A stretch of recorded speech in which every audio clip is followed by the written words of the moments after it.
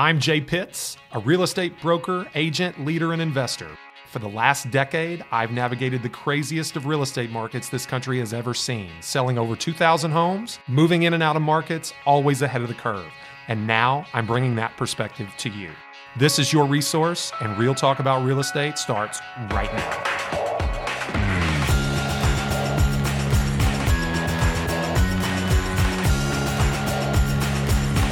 And we're back, folks. Welcome back to another episode of Resource, Real Talk About Louisville Real Estate. I'm your host, Jay Pitts. I am the broker-owner of RE/MAX Premier Properties, leader of JT Pitts & Associates. And, you know, this is a podcast. This is a podcast where we talk about real estate. But I'd be remiss if I didn't at least acknowledge the fact that real estate is just a small part of what's going on in the world. We're going to talk a little bit more about that today. I am not afraid to delve into financial topics and talking about the economy a bit above my pay grade as far as, you know, being a real estate broker is concerned, but I do try to fancy myself as a person that follows the world, follows the news, doesn't react emotionally, and, you know, speaks on the impact that a lot of the world's developments have on our little sector of the economy. But before we get any deeper into that, I will say to you that we appreciate genuinely all the support you've given us. I'd like to tell you a little bit more about how you can support us. If you like the content that you get here on Resource, and there's going to be continually more of it, engage with us, interact with us, and you can do so in a variety of ways. You can find us on Facebook, facebook.com/The Resource Podcast. That is our page for the podcast. You'll find links to full episodes over on YouTube. You'll find links to snippets. You'll find video clips of the podcast. If you're not sure if the show is for you, you can find, bite-sized samples there. You can follow us on social pretty much anywhere. You can find us on Instagram. That is our preferred outlet of content. We have, a fair following, a pretty decent size following there. We'd appreciate you following us on Instagram at JPittsRealtor, where you can find snippets of the show, those highlight episodes on Reels. You're going to find posts in my feed relating to real estate, a little bit more consumer-facing content. You're going to find some personal stuff about me because, in fact, as a real estate agent and broker, my life is my business and my business is my life. There is very little in between. It's all about balance. It's all about context. It's all about priorities. But, I share a little bit of everything there. You can find me on Twitter at JTPA Louisville. If you're not afraid to engage with me on social topics, you will find most of my opinions that I'm willing to share there. You can find me on TikTok at J_Pitts. You're going to find similar content to what you find over on Instagram Reels.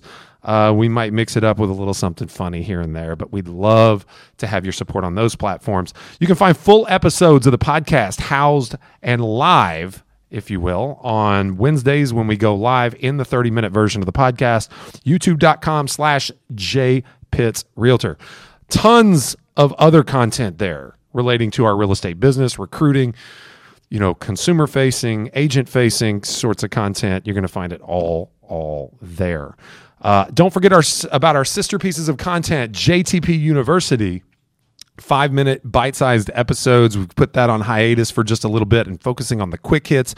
Those are 30-second episodes of the podcast that you can get really specific information to put to use in your business today. We're putting out 2 a week. I filmed probably 20 episodes of JTPU quick hits a couple of weeks ago, and we have started to trickle out, 4 to 5 episodes of JTPU quick hits. You'll see that in a number of places, but you can find it on Reels and TikTok as well.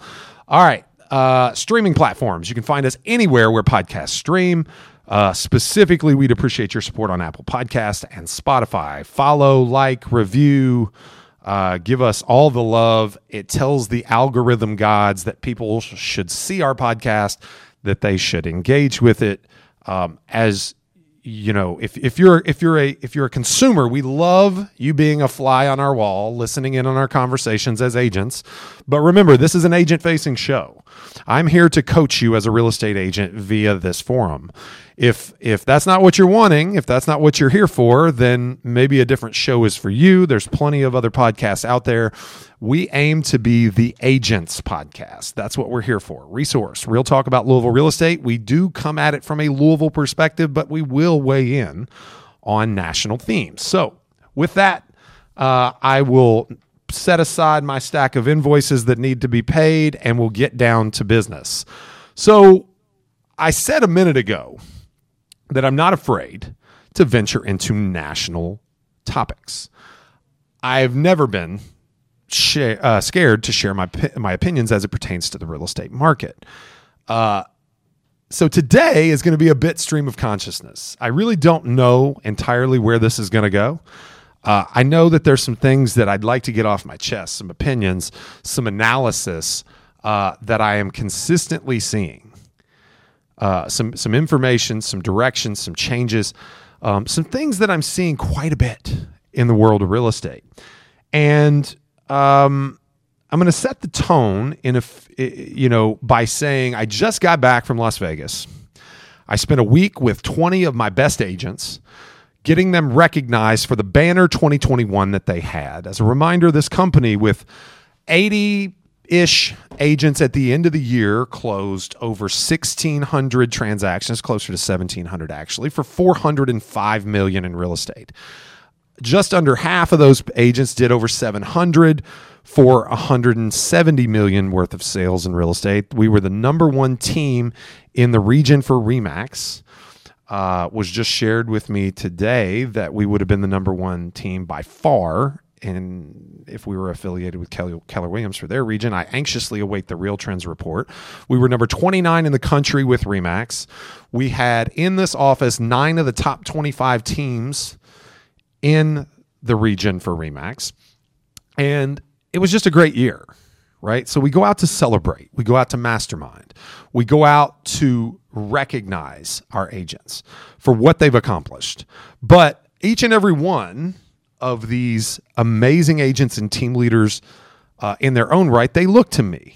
They look to me for advice. They look to me to prognosticate what's ahead.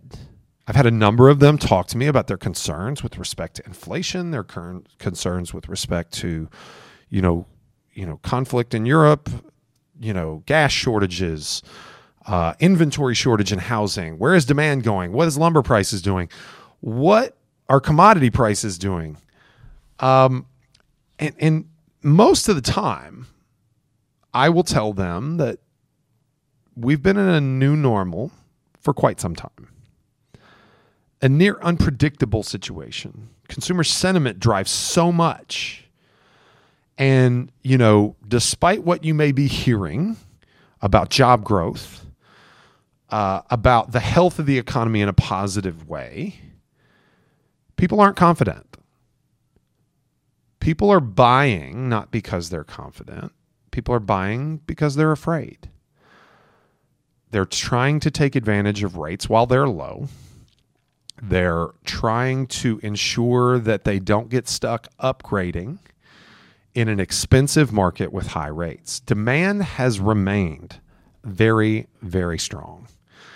A little bit more with respect to demand. I'm going to jump over to my Twitter feed here and share with you a couple of really, really interesting tidbits that I took away from the R4 Real Estate Convention for RE/MAX National Convention out in Las Vegas.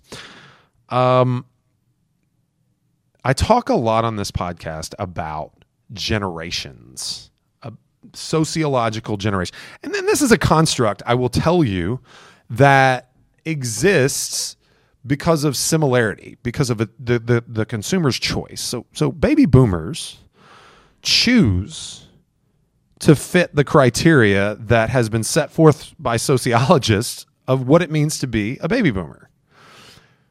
All they really share is proximity and age. Beyond that, they choose to identify, to live their lives with a set of values that is similar to one another. A lot of that is created and is more likely based on the era that they were grown up on and societal norms and things like that. But baby boomers, which is my parents' generation, they decide to be a certain way. There's nothing holding them in that box. You hear things like baby boomers, value this or don't value that, or, they were the son of the greatest generation or the Goldens or what have you. You hear about Vietnam and flower children and, the children of the 70s and 60s and, lots of societal changes that happened that mark them, right? You hear a lot about not a lot about Gen X. Unfortunately, we should probably call them the forgotten generation, but not a lot about Gen X. But I'm as an older millennial that borders on Gen X, I will tell you that there are certain predispositions for them as well. They're just much smaller in age or in numbers, I should say. Then you hear a lot about millennials, much maligned, frankly, and I think probably the failings of the baby boomer generation is what creates the criticism of the millennial generation, right? You aren't what your parents wanted you to be. You don't value the things that they valued, that they assumed you would and tried to parent you to value. So there's disappointment there. If you really want to know my opinion, I will tell you the most disappointing generation, I think, in the history of our country is the baby boomer generation. I love my parents, and they were amazing for me. And I don't assign this to them, and I don't paint with a broad brush. A number of amazing individuals, that come from that generation that value, wholesome things that drive us as a people forward. But I think there's a lot of failure there. A lot wrong with what we have to deal with today was presided over by this generation, and it's really gone largely unspoken. But neither here nor there. The millennial generation is a force to be reckoned with right now. So if the baby boomer generation, which it's, these numbers are general, but let's just say is 60 million people, it's give or take. That was a societal force to be reckoned with when they came of age, formed family units, reached peak earning years, and with housing, despite me saying it's our sector and it's small part of the total economy, some would say that 25+% of GDP is in residential housing. I would tend to agree with that. We touch everything from a pest inspector, garbage collector, to a realtor, to the CEO of a publicly traded real estate company. 25% of nationwide GDP is in housing. So it's a force, right? The American dream is alive and well in the United States. And the millennial generation in peak family formations years, entering peak earning decades, is driving the market right now. I don't want to cite a number because I don't want to be disingenuous, but it is probably north of 50% of all transactions are being conducted by the millennial generation right now. And that's supported by the fact that we continue to trend downward in the number of years we spend at a home. GDP percentage is trending upward because our generation is perfectly happy to remake a home the exact way they want it and spend the money to do it. So that brings in tradesmen and remodelers and things like that expands the GDP attached to housing. So it's a force to be reckoned with. And let's say if the baby boomer generation is 60 million, I've seen estimates as high as 75 million in the millennial generation. So an even greater force. Now, the millennial generation is over. Registration, membership office is closed. We've already pivoted to Gen Z. And probably, interestingly enough, Gen Z is estimated to be as large as 85 million. You may be wondering how that's possible when we've had below expected population growth or even population decline over the last 2 to 3 years in our country. Well, it's because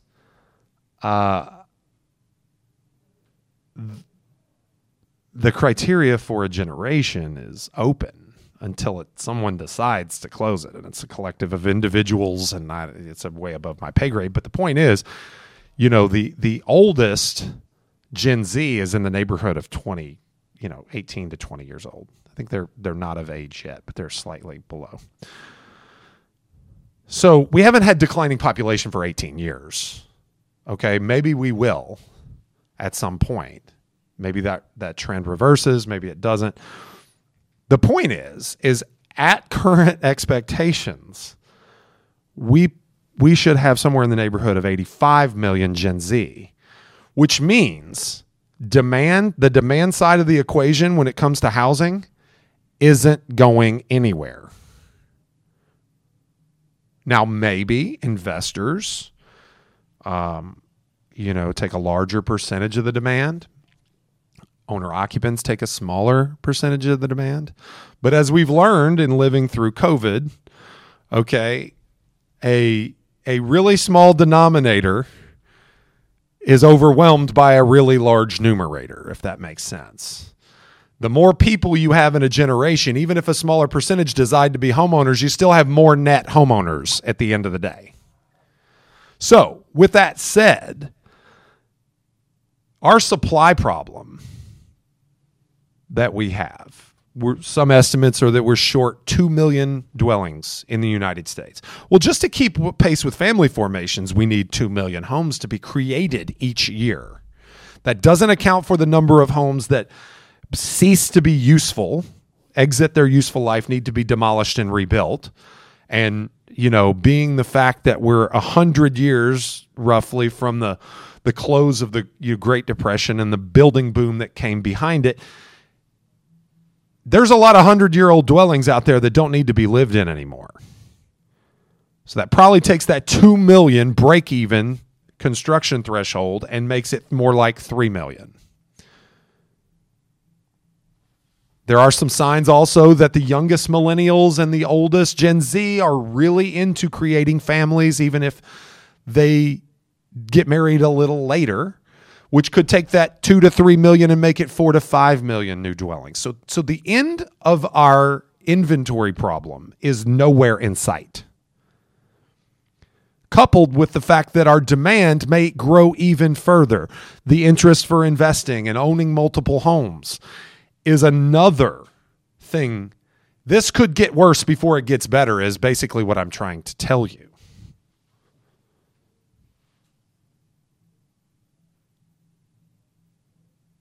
So as a real estate agent that advises your client on how, when, and why, and what to buy in the world of residential real estate, don't you think you ought to understand a few of these things? I'll even pivot for a moment. I talked about investors a second ago. In a world of inflation, 40-year highs, 7.5% published, probably more like 12 to 13%. Household commodities up 25%. Gasoline up 70%. I paid $4.25 yesterday, and it's not the highest in the country and not by far.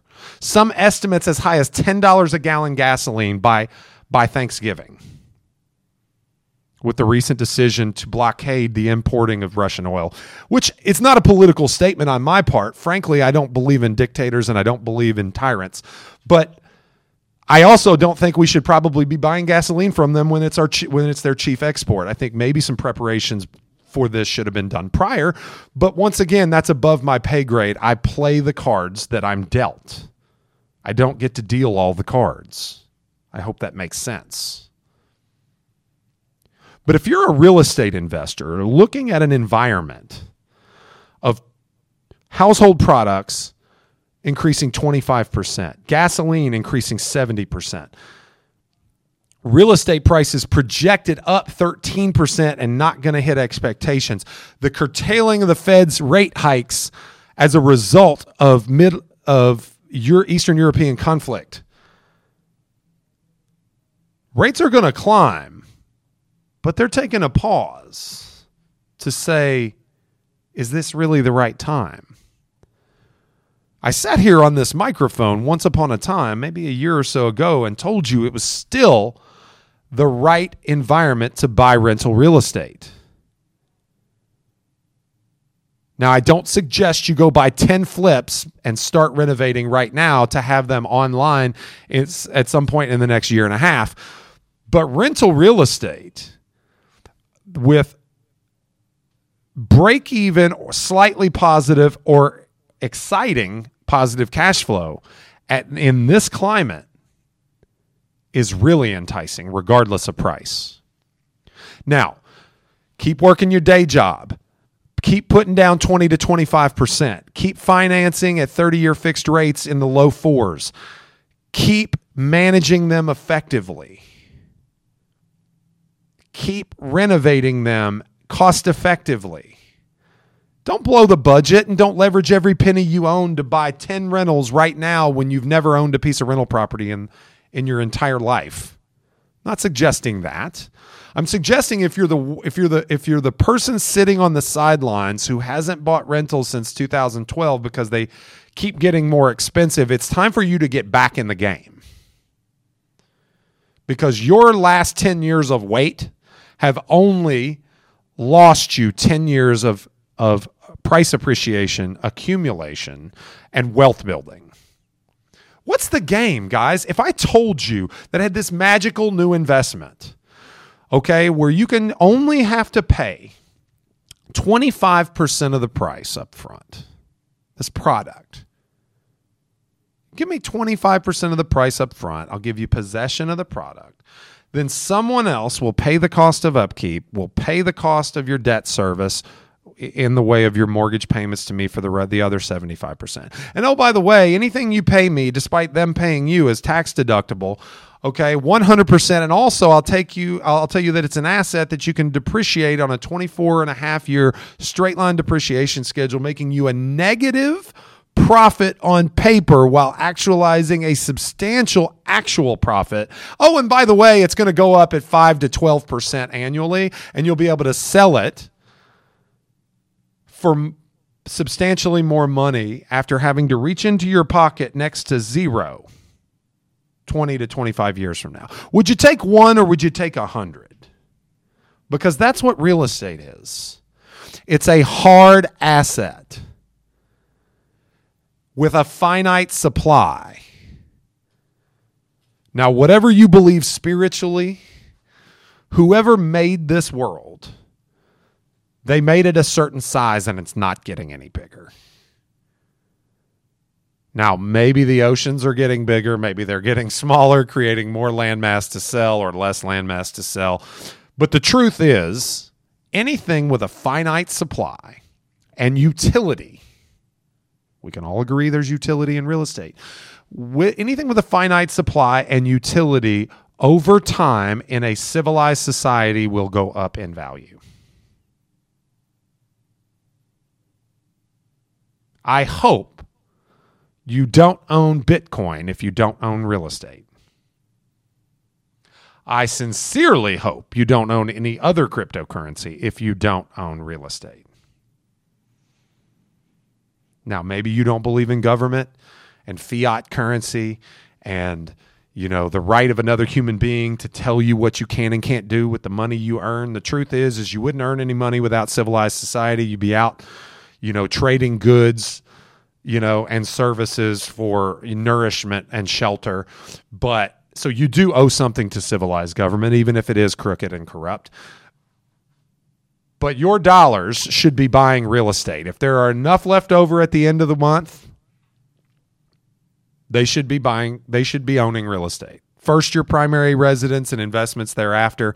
There is nothing that is less regulated, that is more accessible, despite low supply, that is tax advantaged, that is a hard asset that will go up in value More millionaires have been made in this world through real estate than any other vehicle. If I said nothing else today, that's what I should say to you. And as a real estate agent who does not have to report the activities in buying and selling real estate to the Securities and Exchange Commission like stockbrokers do, who doesn't have to justify your ends or your means, your decision making, why you thought that house would go up, it is literally legalized insider trading. Do you know that if a stockbroker buys a share of stock and it goes up 20% in the following year, they have to be able to justify their decision making for buying that? They don't look smart, they look crooked. Does anyone talk to real estate agents when that happens? You're a professional in this industry. You know it better than anyone. Shouldn't you be the most likely to invest in residential real estate? Yet, too many real estate agents don't even own the home they live in, and certainly don't own investments. Guys, I bought real estate. I bought a home to live in at 21 years old, being 6 months into a commission-only position and not really made any money to begin with. I had to beg, borrow, and steal, not literally, but figuratively, to get a bank to give me a mortgage. I had to put a packet together this thick. I hope you're watching on camera. This thick, 100 pages in a proposal, typed and bound, and go see with my best suit and a haircut and a clean-shaven face to sit in front of a banker in a big desk who looked down his nose through his bifocals at me and convince him to give me a loan. That I was a good credit risk despite having no credit and no money. I made $100,000 on that house in 5 years. And I paid the mortgage on that one because I lived in it. I bought my first flip house not very much long after that. I was really debt averse. Funny story. I made $30,000. I paid cash for a car and cash for an engagement ring. Real estate investing is beautiful. Now, I didn't have money for taxes because I was an idiot. Good thing I'd made some money doing some other things, and I just paid a little extra toward my taxes. You learn lessons as you go forward. I don't have all the answers, but let me tell you something. Owning real estate should be a part of every real estate agent's day-to-day activities. I mean, let's think about this for a moment. You're one of two agents. You're an agent that sells investments, or you're an agent that's scared to learn about investing. But let's say you're the former, not the latter. And if you're the former, then you basically scout real estate investments for yourself.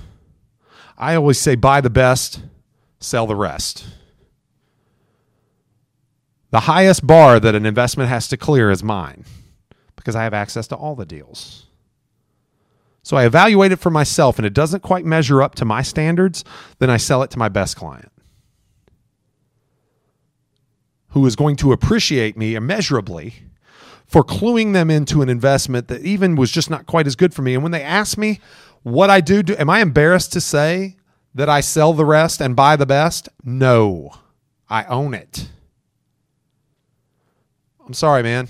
I appreciate you. You're a great client, but I like me better. I love you, but I love me more. But I tell you what, if you're interested and willing, and you don't make me look bad, then I'll give you first crack at all the ones I don't buy. And they will appreciate you so much that they'll refer you to all of their friends, as long as you don't give their deals to somebody else. And you just build out your bench, your roster. And then you go back and scout some more deals. The good thing about investors, wish I had an audience at this moment because I'd asked a question. I'll ask and answer my own question. The good thing about investors is that they have what? Patrick, want to take a crack? They have money. First shot. You've been listening to me talk long enough. Good thing about investors is they have money. People that have money buy what kind of houses, Patrick? Inexpensive or expensive? Well, as investments. What kind of houses they buy to live in? Expensive houses. I would rather sell expensive houses than inexpensive houses. So when you find an investor that's got money and you sell them investments and you make money, guess what? You get the opportunity. You know what another thing that wealthy people have? They have friends. And their friends are usually pretty successful. And someone in that group of friends is probably a pretty successful real estate agent. And, they're buying that $500,000 to $1 million home. They have someone to call. But that agent may not be interested in helping them invest. I couldn't tell you how many times I've made people money on inexpensive homes and get to sell their primary residence that is an expensive one for them instead of their very successful, very accomplished friend who sells nothing but expensive homes. It's kind of interesting how that works. So let me bring it home for you. Like I said before, there's two types of agents. There's agents that work with investors, and there's agents that are scared to work with investors. And the number one investor on any real estate agent's roster should be themselves. The best deals never leave your desk. I say all the time that the first year in real estate is the most important in anyone's career because you don't know how much it is yet, but you have a finite time to be in this business. And our business is cyclical. Buyers come in, become sellers and buyers 5 to 7 years down the road, become 5 to 7 year clients again on both sides. You only have so much time for those cycles to happen. It's the same way with investing. If you don't start now, regardless of where prices are. Now, are there market conditions that I wouldn't invest in? Yes, but we haven't found them yet. I've been licensed since 2004. There is not a single year from the 2004, 5, 6, 7 run up to the 7, 8, 9, 10, 11 crash to the 12, 13, 14 rebound, 15, 16, 17 like running, like a runaway freight train to 19 crescendo, 20 freaking, V-shaped, COVID, crash and bounce to 21, like running on a treadmill at 11 miles an hour into 2022 with the least amount of inventory I've literally ever seen in real estate. There has never been a single moment in all of that time. What is that, 18 years? A child could have been born the day I got into real estate for myself, and they would be voting age today. And in all that child's life, there has never been a moment where buying investment property was not a good idea. And I don't know that we'll ever see it again because you've got a generation of 75 million people in peak family formation years, followed immediately by 2 decades of peak earnings, followed immediately by an even larger generation that will likely value some of the similar things.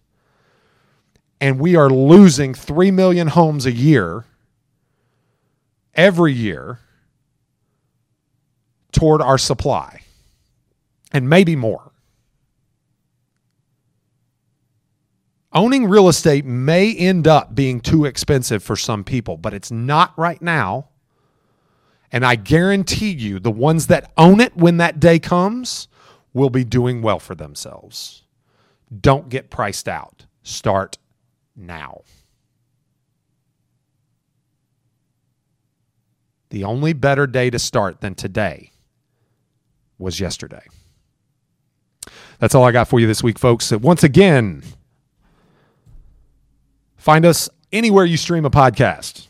Apple Podcasts, Spotify. Appreciate a follow, a like, a review, anything you can do for us to get our content out in front of more people. I would genuinely appreciate it. Find us on the socials, facebook.com/The Resource Podcast. Twitter @JTPA Louisville. Our preferred method of followership. follower. At J Pitts Realtor on Instagram. Give me a follow there. One of my goals is to get to 10,000 this year. I would love it. We're at about 6,900. Picked up a few hundred last week from the stage out at Remax R4. Would love to see you over there on Instagram. A little bit of personal in the feed, a little bit of consumer facing content in the feed. Feel free to rip off and duplicate if you're a real estate agent. A lot of agent training stuff in the reels. Would love to have you follow us over there. Similar content over on TikTok at J_Pitts. Another goal is 1,000 YouTube subscribers. You can find us on YouTube at youtube.com/JPittsRealtor. Would love to have you check out our stuff over there. I don't know how many videos. Patrick, do we have any idea how many videos are on YouTube? 450 videos on YouTube. The goal for this year is 200 videos for myself, so we're going to be building that out pretty substantially going forward. Again, genuinely appreciate all of your support in the past. It helped me go collect this on stage, which is the highest award that Remax offers, the Pinnacle Award. Big shout out to my team for all their hard work there. Once again, I am your host, broker owner at Remax Premier Properties, leader of JT Pitts and Associates. This has been Resource Real Talk about Louisville real estate. I am Jay Pitts. We'll see you next week.